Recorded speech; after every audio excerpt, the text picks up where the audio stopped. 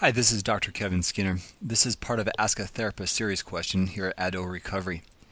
We received this question regarding transparency and disclosure.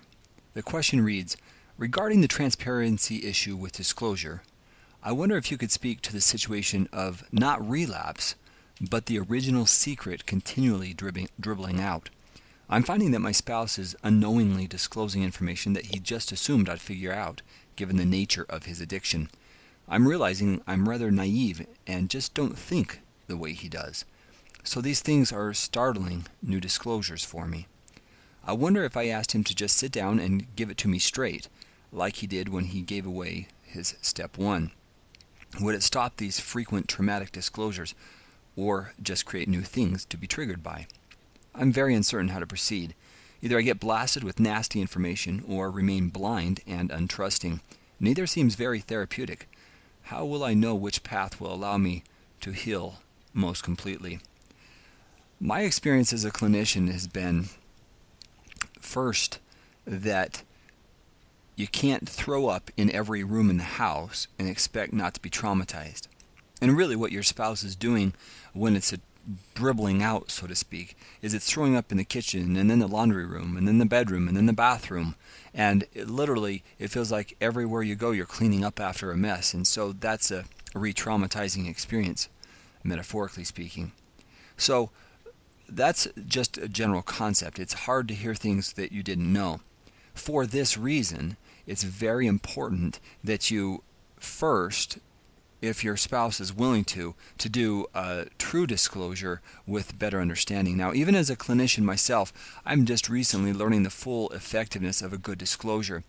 Primarily, if your spouse is willing to, he would actually sit down with a therapist and or someone who understands disclosures and write it down and talk with them through it to make sure that it's not blaming you or that it's thorough and has the details. It's not a time to apologize in particular. It's a time to put out the facts, how they manipulated, how they deceived you. And so a proper disclosure with somebody who's working on recovery can be very helpful, even though it's painful. Now, after disclosure, the research shows that it's generally more difficult because you now have all of the data, or the data that is now present. So ideally, you would have that information. They would walk through it with a therapist and review it and go over it, and then they would present it to you. It would also be helpful if you had someone on your side. Sometimes it's helpful to have another therapist with you who can walk you through. Anytime you do a disclosure, you want to make sure that you have support and also the person who's doing the disclosure has support. So that's the ideal. Now, if that's not possible, it still would be helpful for a therapist who understands disclosures to walk through that disclosure with the person struggling and with you. Some common guidelines or rules when you do a disclosure is not to blame or to minimize. Instead, the goal is to put down the facts of what occurred. Sometimes it's helpful to talk about how you manipulated, how you lied. And so there's a step-by-step that the therapist could work with the person doing the disclosure. So it's really a full process. I've seen this in my office. It's a very difficult session for the couple.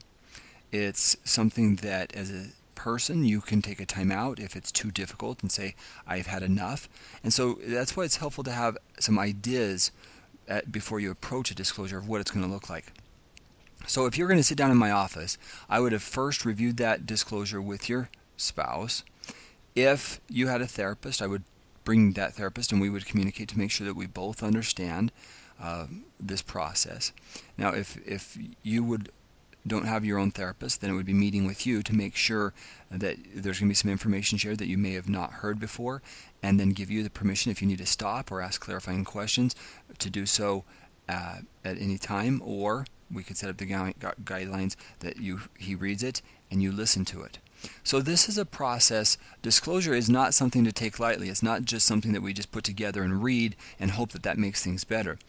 Now, your question really is, you're kind of getting it dribbling out. Well, I believe that needs to stop. It would be helpful if you could have, much like you said when you gave away a step one, a full disclosure done with therapeutic support is my suggestion. I believe that's how the path that might help you heal most completely, but that takes time, and it requires two people who are willing to work on clarifying and understanding the history and the past. So I hope that's helpful. This has been Dr. Kevin Skinner. If you have follow-up questions, feel free to see the Ask a Question button below. And thanks again for your question.